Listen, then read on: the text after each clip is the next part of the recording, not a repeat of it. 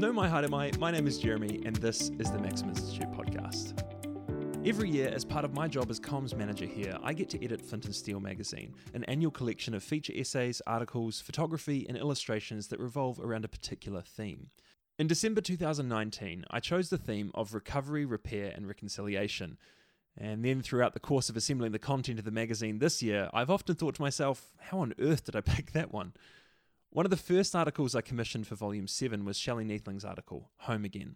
Shelley has long had an interest in child development, and she wrote her article looking at foster care in New Zealand, what can be done for kids from hard places.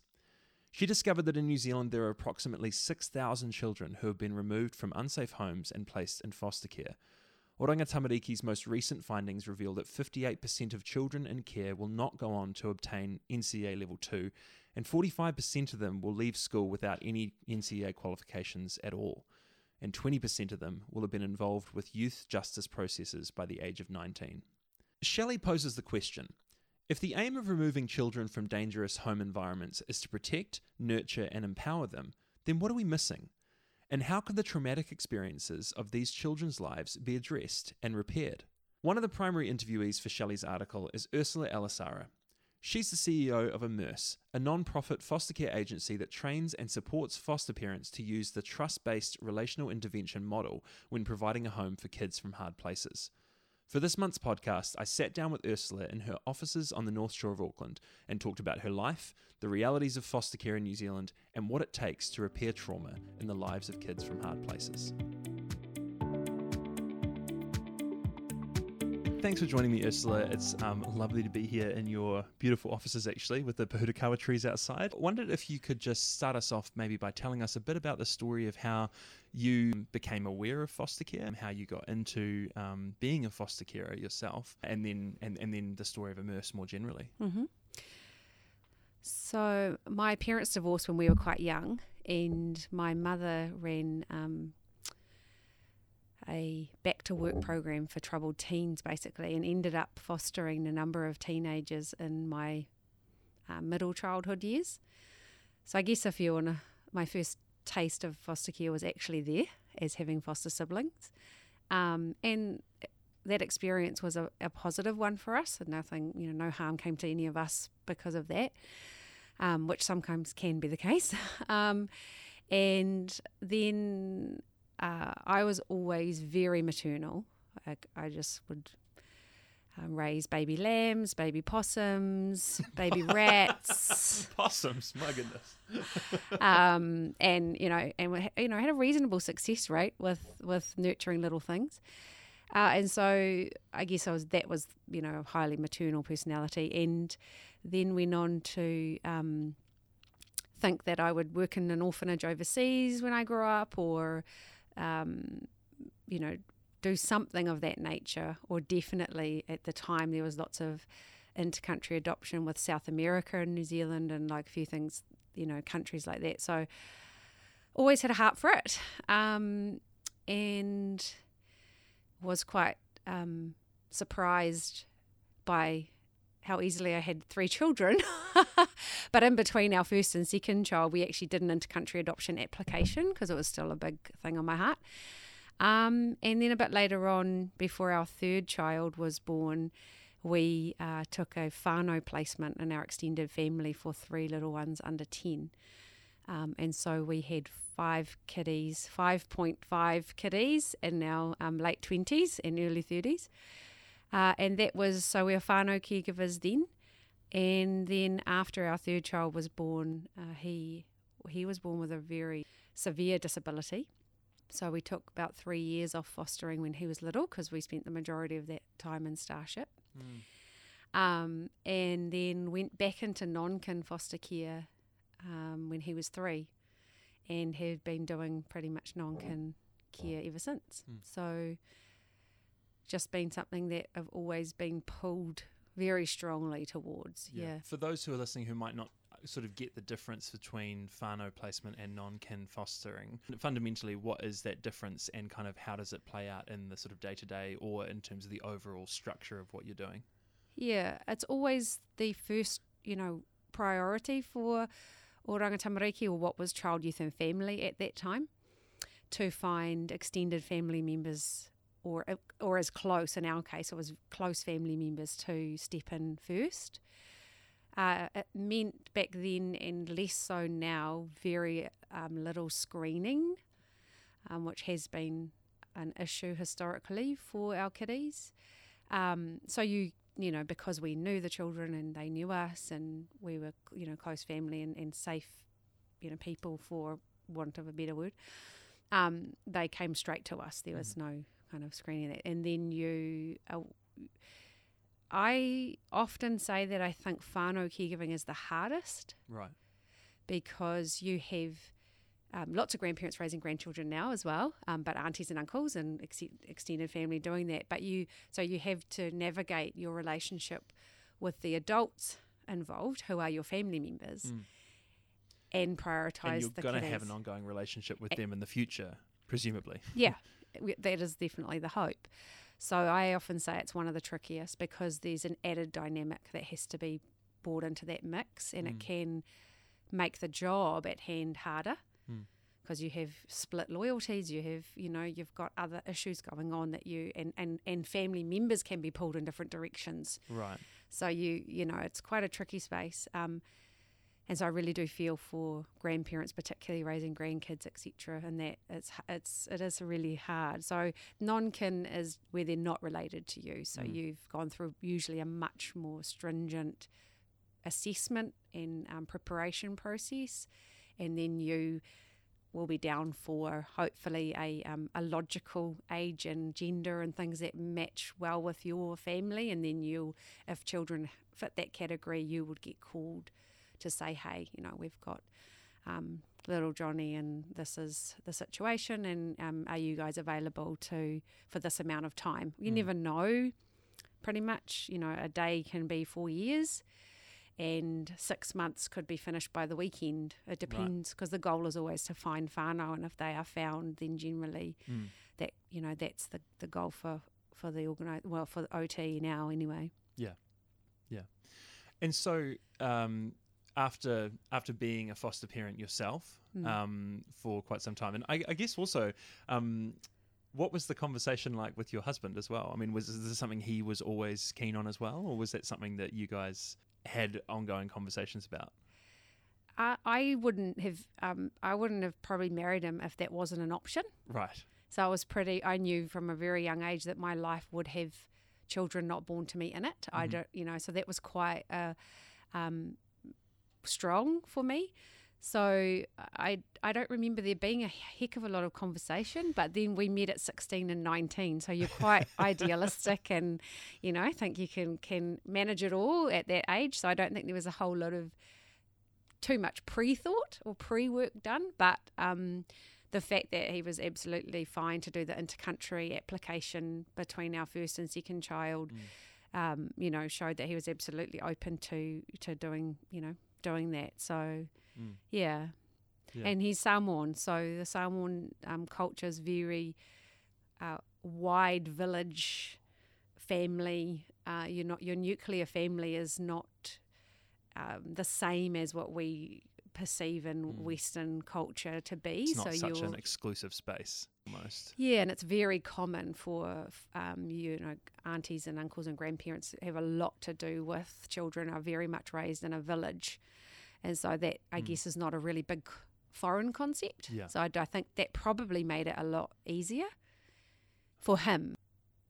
So from being a foster parent yourself, how did that then translate into the work that you're doing now, and kind of what process did you go through to get to where you're sitting now in the Immerse offices? I think I've always been a natural learner, and so I was quite inquiry driven as to the behaviours that I would see with different children coming into our home, and be asking the bigger question, why, what's going on here, what's really going on here, not, this child has A, B, C and D type behaviours, but what is really going on here. And being, I think, naturally maternal and having a natural way with children, I would respond to things intuitively, and get some really incredible, and George too, get some really incredible results with children where people were like, how, particularly the authority figures had one child come to us. She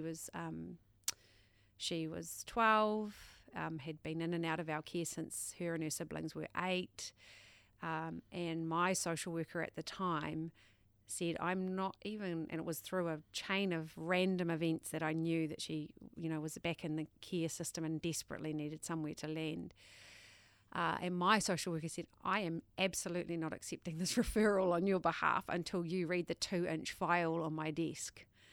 And I was like, yeah, file smiles, But she said, I'm bringing it over, and when you've both read it, we'll have another conversation.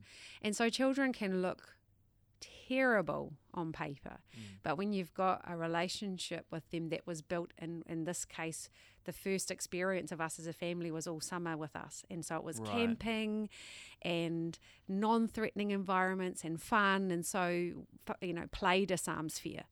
And so now when I look back, I can see the language and the science and all that, but at the time it's just intuition. It's like, this is what kids need, this is what we're going to do, this. So out of that I wrote the only book that I know of in New Zealand on foster care, which was Foster Care Voices from the Front Line, taking, children that we had worked with personally that had backgrounds of various types of abuse and neglect, reflecting on our response, and then putting that into a book type format that would be easy to read for foster parents to just have a few more tools. So I wrote that book and released it in 2015. At the time that the Minister for National was Anne Tolley, for the Minister for Children, and she was in the middle of the overhaul, the final overhaul, that overhauled Child, Youth and Family, which is now Oranga Tamariki, the new Ministry for Children. So I released that book at the same conference we were speaking to, at the same conference, and I don't remember if I was right after her or a little while, but anyway, a very helpful member of my team, who's now on my team here, made sure they shoved a book into her hand as she was leaving, and was selling the books at the conference as well. And she was getting straight on a flight. Ministers don't stand around to watch other people speak. They do what they need to do and leave. And then that was 1 week. The next week I had an order for 7 more books to go to Parliament. And I found out from the Minister of Youth Justice about 6 months or a year later, when I met him in a different space at the time. He said, "Oh, I know who you are. I had to read your book before I was allowed to admit my final recommendations for what would become the new ministry." Oh, wow. Because I guess I was the only space where the voice of the caregiver and the intuitive strategies around what happens for kiddies were concisely in one space. The book also has the voice of a care experience person, which is Naila, who's in your magazine, and we were friends, associates even back then. And it also has the voice of social worker and the voice of one of our adult children now, who was I think 17 at the time when she wrote her chapter about what it's been like to be at that stage the sibling of 40 plus children. And so she writes from her perspective there as well. So I guess I tried to gather as many voices for that to be in one space. Yeah. What do you think is different about what you're saying in that book to what they might have heard from sort of official sources? I don't know, because I'm not privy to the other things that they might have been forced to read. But I think it's just a really raw but common sense, gentle reality check, I suppose, of what these kiddies go through. More than the book is not really about the plight of the foster parent, so to speak. It's more about, I wrote it with the intention of more caregivers need to see when children have sexualized behaviors, the worst thing you can do is shame them. Or if children are angry, it's because they're really sad. Anger is a more copeable emotion when you're vulnerable than to be sad. So it was more about, please don't try to fix the behavior without fixing the need. And so that was the the premise that I wrote it wasn't to inform government. That was just a byproduct. Yeah. But kind of like an interpretation of what you had seen, and what the different people contributing to the book had seen over the years. Yeah, and what it feels like to be in that space, because you don't. It's not something, especially 10 years ago, let's say, when we've been doing it for 18.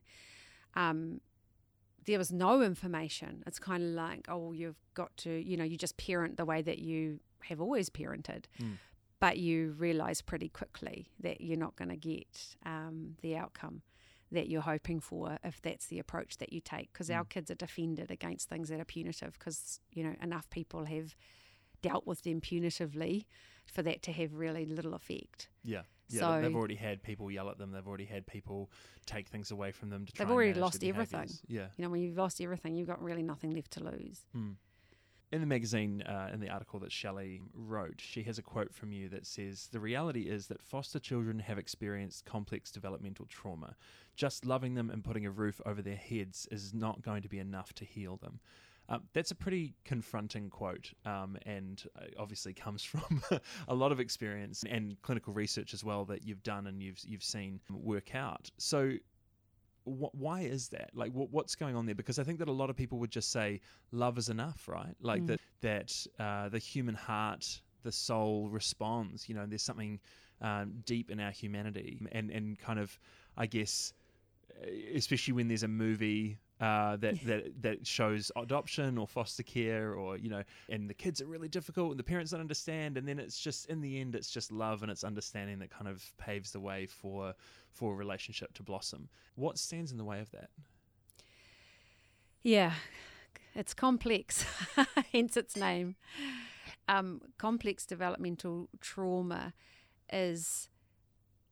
Bessel van der Kolk does a great, and I know that Shelley's quoted some of his work in the article as well, and I can't verbatim quote it, although I teach it all the time, but basically it's the experience of multiple chronic, developmentally adverse experience where the young person has had no ability to put an end to it themselves, so they are essentially powerless, and the result is often, not always, their trajectory of development, or we think about our normal trajectory of development, gets arrested at a point by trauma, and particularly if it's chronic, ongoing, at the hands of people who you should be able to know and trust, etc., etc. That has a profound effect on the developing brain for kids. And so the downstairs brain, or what we call the downstairs brain, Dan Siegel talks a lot about this upstairs brain and downstairs brain. It's a great analogy. If you take your hand and you put your thumb across the palm of your hand and you say, well, this is our downstairs brain. This is where our autonomic function, if we think of our arm as our brain stem, so our autonomic systems such as our heart rate, our temperature, our breathing, our endocrine systems, all the things we do all day, every day without thinking. Yeah. Then all that's kind of the very primitive, but that feeds into the limbic brain, the downstairs brain, which is our emotional regulation. It's our fight, flight, freeze center. It's some people call it the reptilian brain. It's really, these two brains together have two main functions. One, to keep us alive, make sure we survive, and the second one is to reproduce. So that's really its two functions. If things happen that are highly stressful, this brain codes it really well, because this brain's job is to keep us alive. When we take normal development and we say, this needs a bit of stress, like you don't grow resilience without stress. So you need a bit of stress, you need a bit of that sort of triggering of fight, flight, freeze, and then an adult calms you and you need that triggering, and an adult calms you, and that happens thousands and thousands and thousands of times. To give you some practice. To give you practice. And it starts with, I'm a newborn and I'm hungry, I cry, someone feeds me. It starts right back there, and it goes all the way to, I'm 15 years old and, my best friends let me down and an adult still calms me. So it's a, lifelong process. And I say it never stops. Other regulation never stops. So we have this, but over that brain lays our cortical brain.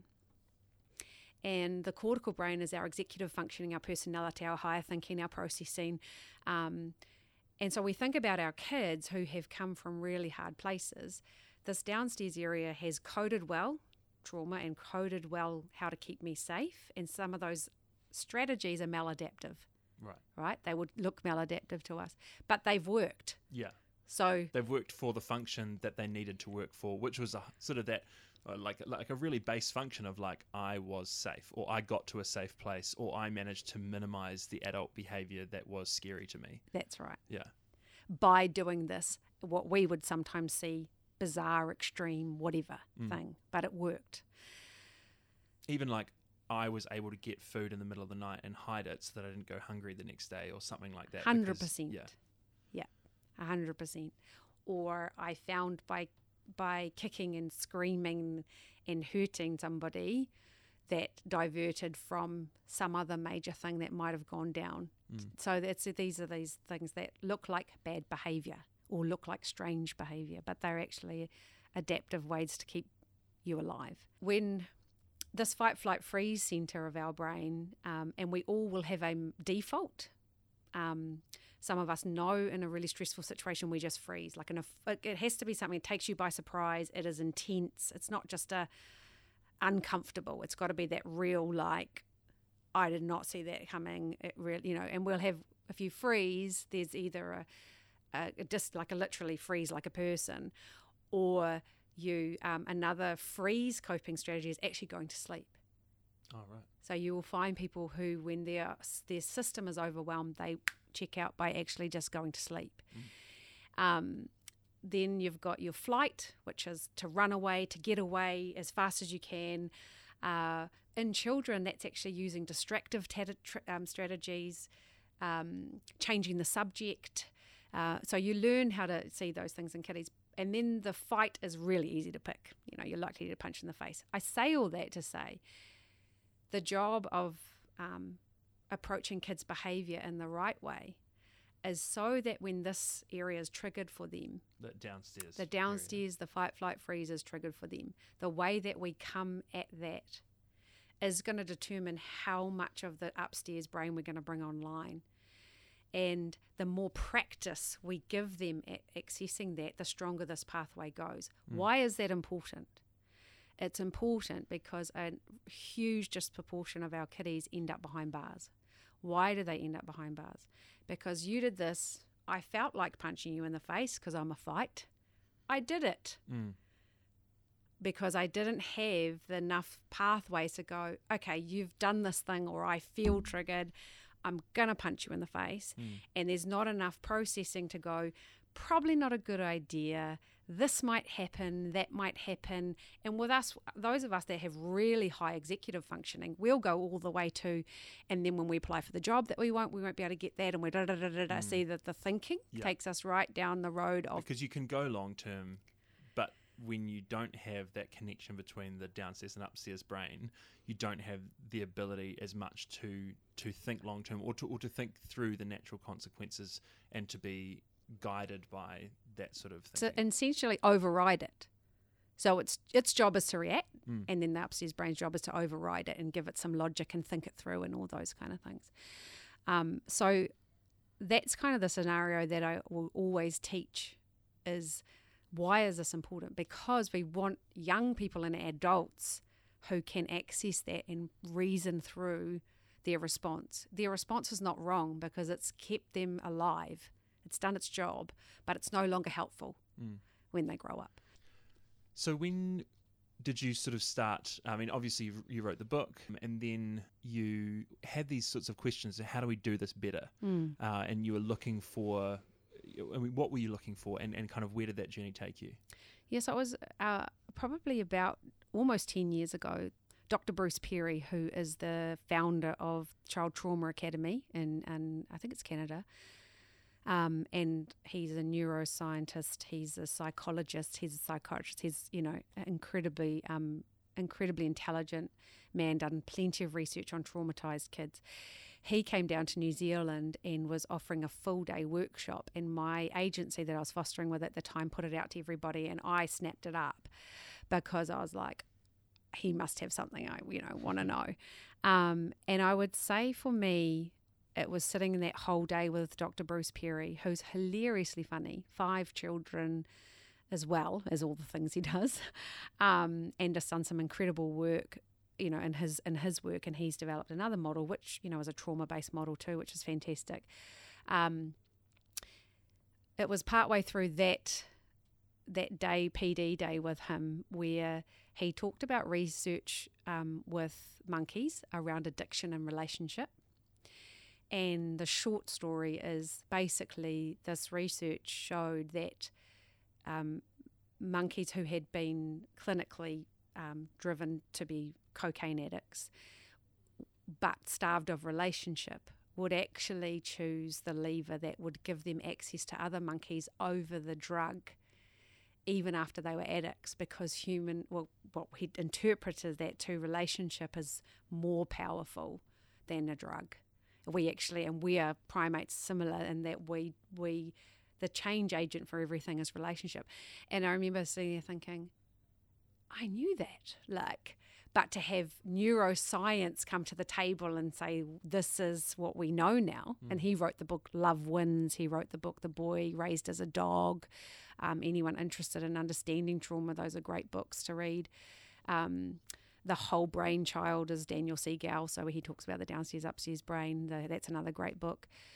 So these were all just coming onto the market, and the world of caregiving was only just starting to turn to a trauma model, thanks to these guys that are doing this incredible work and research. So that was the light bulb moment for me. And there was another couple of things in that seminar. He was talking about neuroplasticity. Well, that's something we all kind of bandy around now. We know our brain's neuroplastic. It changes throughout our entire life now, we know, whereas we thought it was developed and set pretty much by 7. And we know that's not true. And so we know it's an incredible machine that will make workarounds. It will come up with strategies that work for it, and it will prune things that it doesn't work for it. And so I was like, oh, I kind of feel like that's what I was trying to say as well, And so it just gave me such hope that it's never too late. It's never too late for our kids. And in the world of care before that, it was kind of like, and even the brain development common belief was that, show me a child with a 7 and I'll show you the adult, and actually I just didn't feel like that was true. So, and also out of my own life experience, I guess I had a real sense that that's not true. I had my own plenty of adverse childhood experiences myself. So the ACE study, which is the adverse childhood experience, gives you a set of questions, and I've scored pretty much 7 out of 10. So according to that, I will have a 20-year shortened lifespan if you don't do the work on the adverse experiences. So I kind of, all the stuff came and kind of it came on top of. And then when we were looking at starting an agency that might have this flavour, that's what led us on the pathway to finding an evidence-based practice. But so that's hopefully a little bit of the journey. Yeah. And so, and so what did you end up finding? And sort of at the core of Immerse, what is different about the way that you try to do things here to, say, what you experienced when you first became a foster parent? Yeah, day and night. First of all, there was a small group of us who were on the same page and were really keen to see something like this launch. Is this a group of foster parents? Yeah. Yeah. And a social worker as well, who had worked a long time in foster care too. So there was a small group of us and other people based here in New Zealand too, who were really keen to see something like this get off the ground.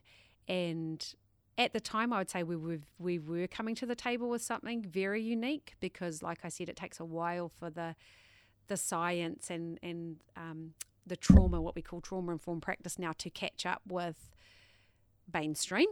So we were bringing that very early to the table and saying, this is what we want, and there's Daniel Siegel and there's Dr. Bruce Perry and etc. But what we learned very quickly was what government at that time were looking for was evidence-based practice. Right. So that sent us on this worldwide search for, well, what is out there that's evidence-based for our kiddies? And we were very fortunate to find trust-based relational intervention. It comes out of Texas Christian University. And the whole research for that for this model, which we call TBRI, was founded in intercountry adopted and foster care. So the research was all based on that cohort, which is perfect for the work that we do, based in attachment, based in neuroscience. And so they were very generous with us, gave myself and one of the other original co-founders scholarships to become the first practitioners here in New Zealand. And so we did our study here and then flew up to the States and graduated, which was awesome. And so that's how we got the evidence-based practice.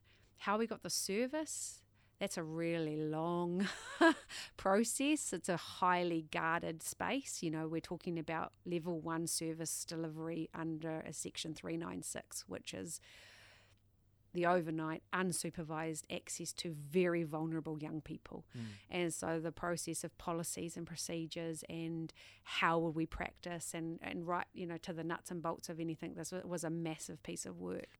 Having a therapeutic evidence-based framework definitely helped build the bones and the structure of what we do.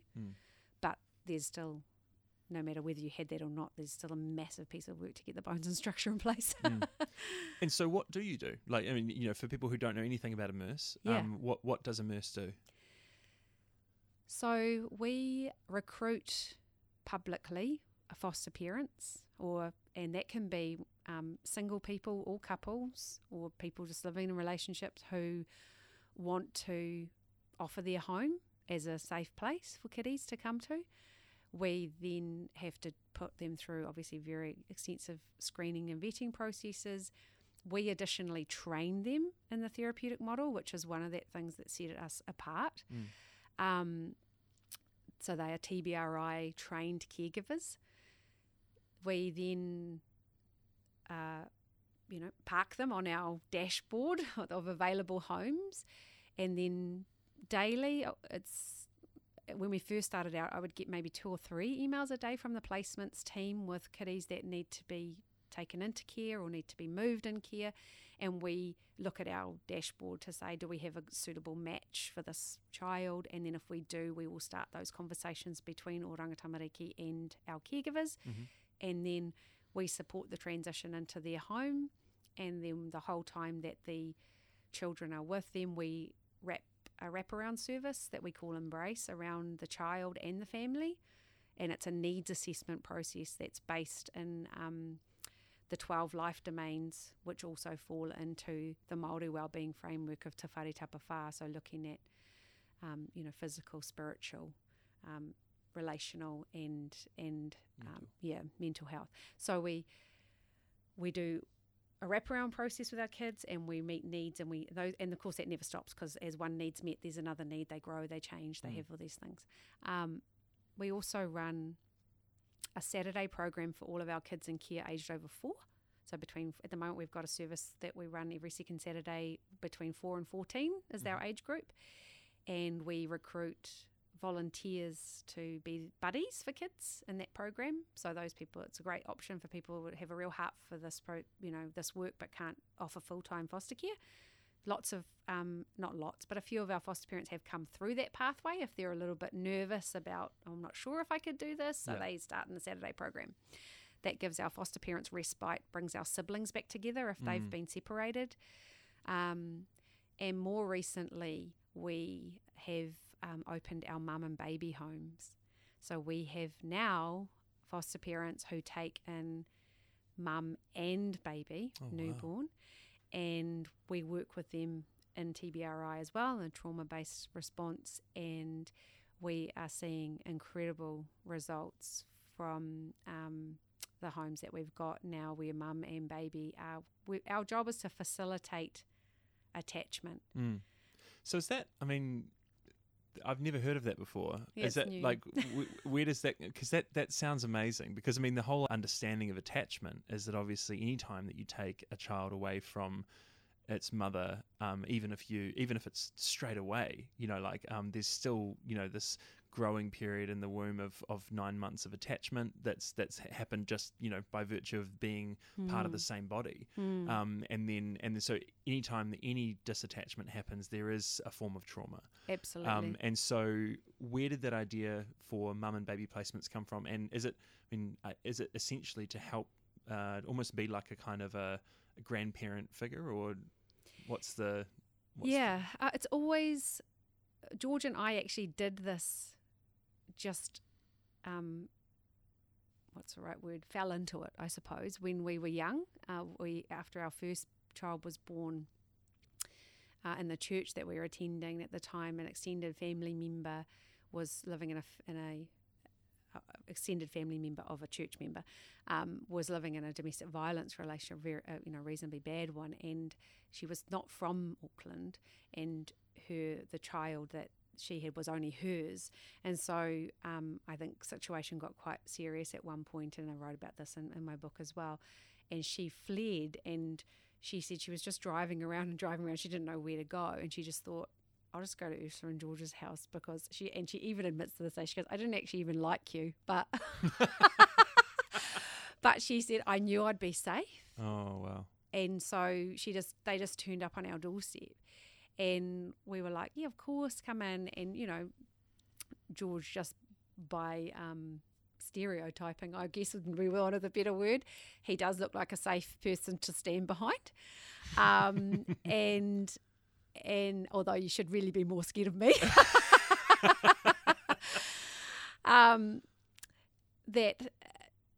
that started a process, and we just let her sort of come and go, because anyone that works in this, because this is addiction. You can be addicted to wrong relationships, you can be addicted to substances, you can be addicted, it's addicted to all sorts of things. And when violence or wrong relationships is another type of addiction. So we let her sort of come and go over the period in our home of about 18 months. And then eventually she just left, and she ended up marrying a cop. Another good person to stand behind. Yeah. And has had 2 or 3 kiddies, got a career, lives overseas now, and even still on our anniversary or different things, she will send us a message saying that it wasn't until she lived, so immersed, which is where it comes from, was immersed in the environment where this is how you do a relationship. This is this is not just on TV. Yeah. Until the biology of your body feels what that's like, it doesn't have an internal framework. And she will say the same, that she's so say that to say it was always where we wanted to go. How we were going to get there, I had no idea. But now with all of the media around uplifting newborns, and we know it's damaging, to young people, and we know that in some instances, with the right supports, it could have a very different outcome.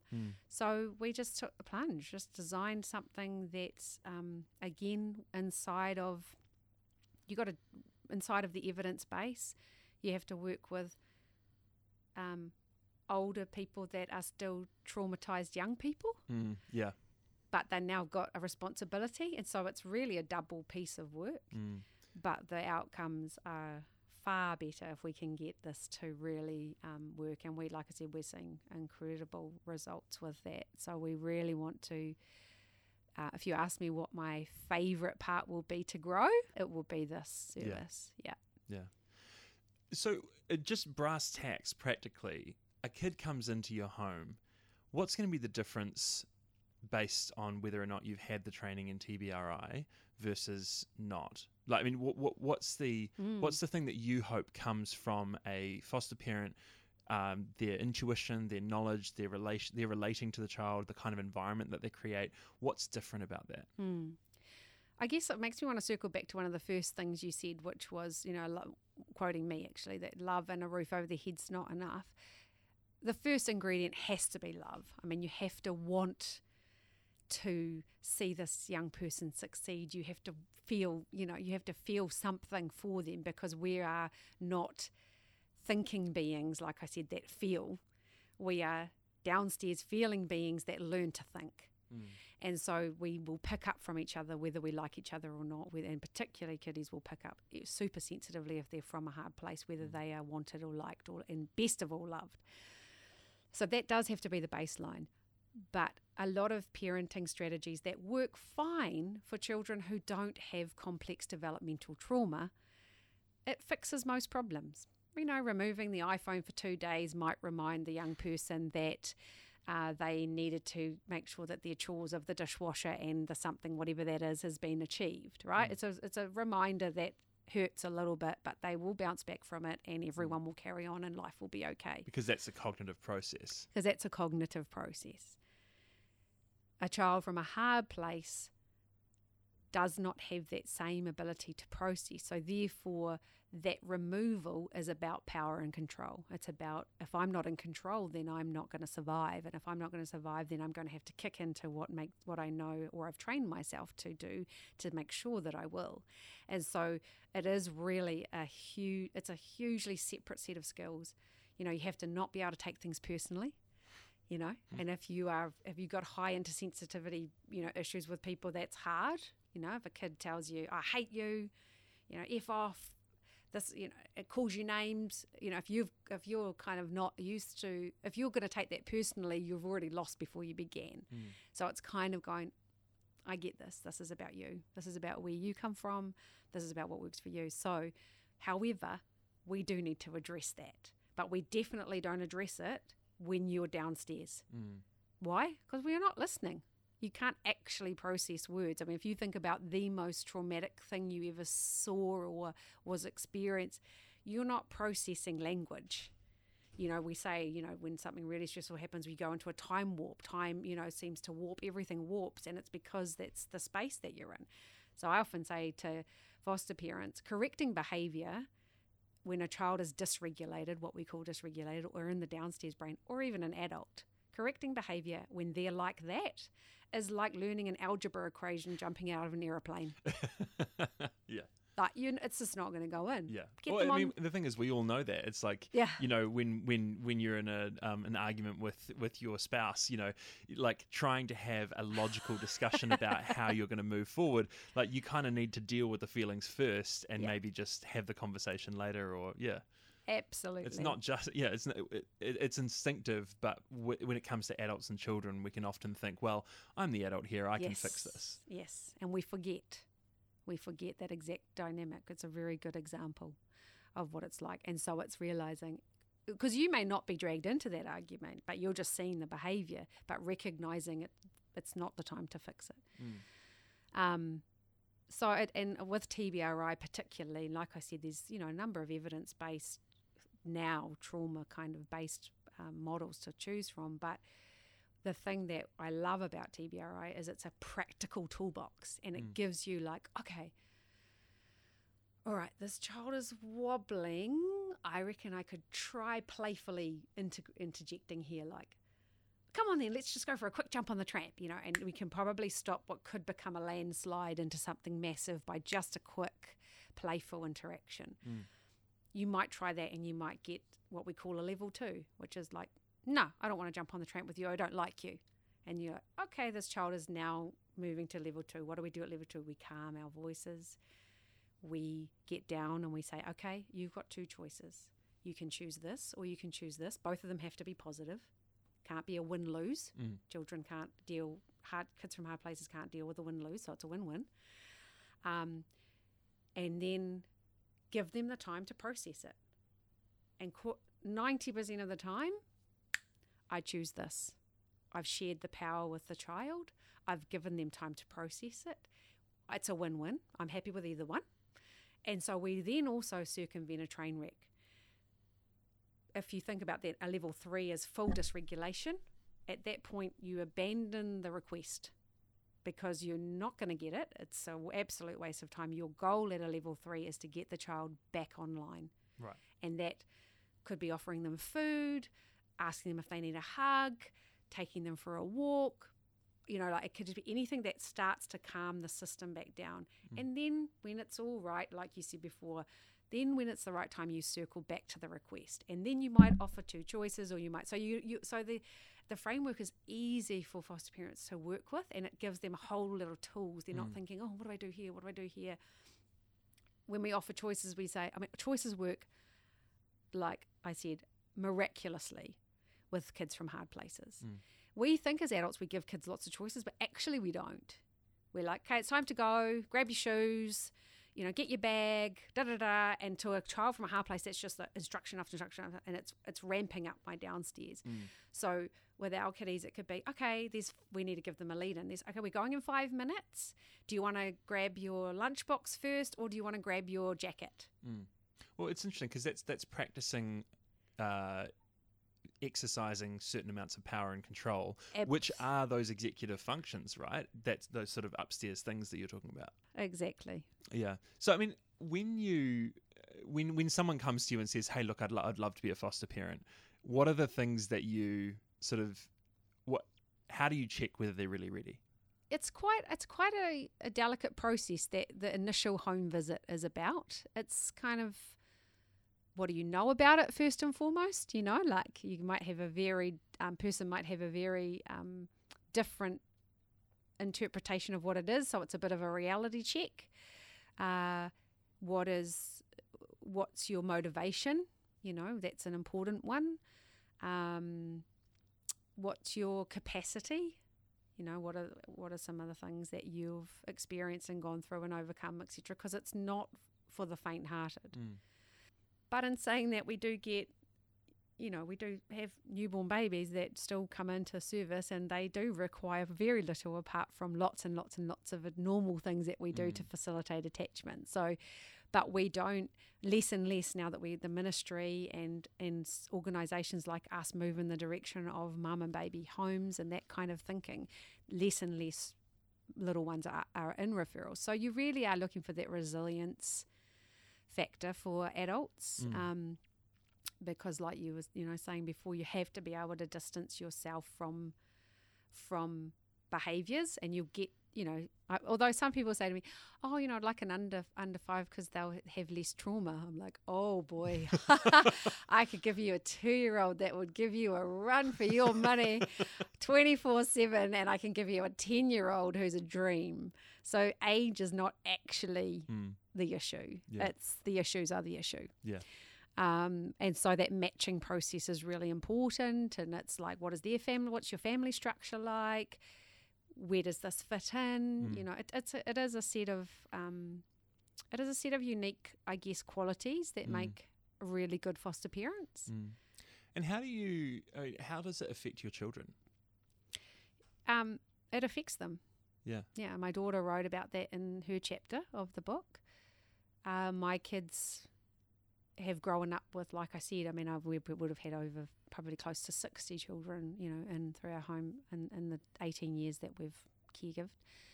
They'll say some of them they loved and some of them they were like, bye. So it's hard, sharing your parents. We already had the issues with one of our kiddies of navigating his, brittle bone condition, which was his disability. He's great now, drives his car and gives me a run for my money as he's 17 and up to all sorts. So, he's great. He's fabulous. But, it was a journey to get there. And it affects them. But I would say that when I hear my kids talking to other people, or they find themselves in situations that most kids would actually be quite overwhelmed by, they navigate it really well. So I think it's growing. I hope one day they say that it's growing them into some pretty incredible human beings, because life has not revolved around them. Yeah. And how do you narrate that for them when they're comparing their lives to kids from families that don't have other kids coming through? It has come up once or twice, mostly in difficult times. Not a lot though. Not as much as people would think. Definitely not a lot. But it has come up a couple of times, and I kind of, this is my kind of comical take on it. Everyone has issues, whether we like it or not. We're all going to experience things that will give us issues that we possibly should see some kind of counselling in our lifetime to process. And I think if for me, not in a hugely detrimental way, because none of my kids have been harmed or abused or, suffered their needs, they haven't had to go without anything or anything like that. They've just had to share their home and their parents. And that's not always been easy. I figure if that's what they have to go to counselling for because other people's lives are better because they did that, I'm actually okay with that. Yeah. So that's my, I guess, comical take on it, Yeah. I've had to go to plenty of counselling for things that were far worse from my own, life. So I guess I think, well, but I offer to pay for it. I do say that. I actually offer to pay for it. You're like, if this is your thing, I'm okay with that being your thing. I'm paying, yeah. What gives you hope in this space? I mean, there's plenty of great success stories of kids coming through the care system and doing amazing things. And the skills that our young people who go through this kind of a journey, if they can land and kind of have that final processing of seeing the diamonds and all of the junk that they've had to deal with, they are phenomenal human beings. They've had to grow, and their people intuition, their survival skills, all those things are way advanced over our children that have not had to navigate this stuff. So when they harness that and they put that into the direction of doing good or being great, they excel. And in New Zealand we do have plenty of examples. Even Oranga Tamariki's Facebook page and sites have lots of good news stories that come out a lot, and these are real kids that have gone through this stuff and are doing incredible work. And so I think that gives me a lot of hope, because I mean, we are old enough now and have been doing it long enough to see good outcomes from that. And I just look forward, I suppose, to 20 years from now, hopefully some of the kiddies that have come through our service are coming back to us and saying, it made a difference. It's not everything, but we can make a positive difference. And we know even in our own relationships, there's key people at key moments in our life that wasn't necessarily the volume of time that they spent with us. It was the quality of the time or the fact that they saw us that made a difference, helped us choose a career path, or helped us become who we were. And so that's, I guess I don't feel like we have to do the whole thing. We just have to do what part we're given to do really well. I often quote the line in the movie Honey, We Bought a Zoo, the one about courage. Sometimes all you need is 20 seconds of insane courage. Just literally 20 seconds of just embarrassing bravery. And I promise you, something great will come of it. It's kind of that, you just got to do those bits and do them really well and really courageously, and hopefully something good comes of it. That's great. Well, thank you so much for spending time with me today. Yeah, pleasure. Really appreciate it. Yeah. If anyone has heard this conversation and is interested, how can they get in touch with Immerse? How can they? Where can they find you? Yeah, perfect. Our website is the best place to come through. So it's Immerse, immerse.org.nz, and you can put in a request there, or you can. It's very easy to navigate. Marketing's done a wonderful job of making it easy to navigate. So yeah, that's great. The best way to come. Excellent. Well, thank you very much. Yeah, thank you. If you'd like to read Shelley's article Home Again and a whole bunch of other great New Zealand content, just go to flintandsteelmag.com, where you can purchase this year's magazine and read the entire back catalogue of Flint and Steel articles from the last 6 years. You can also head along to maxim.org.nz to find out more about Maxim Institute, read our research and analysis, and sign up for our monthly forum email. Thanks for joining us for this month's podcast. From me and the rest of the team, mā te wā, goodbye for now.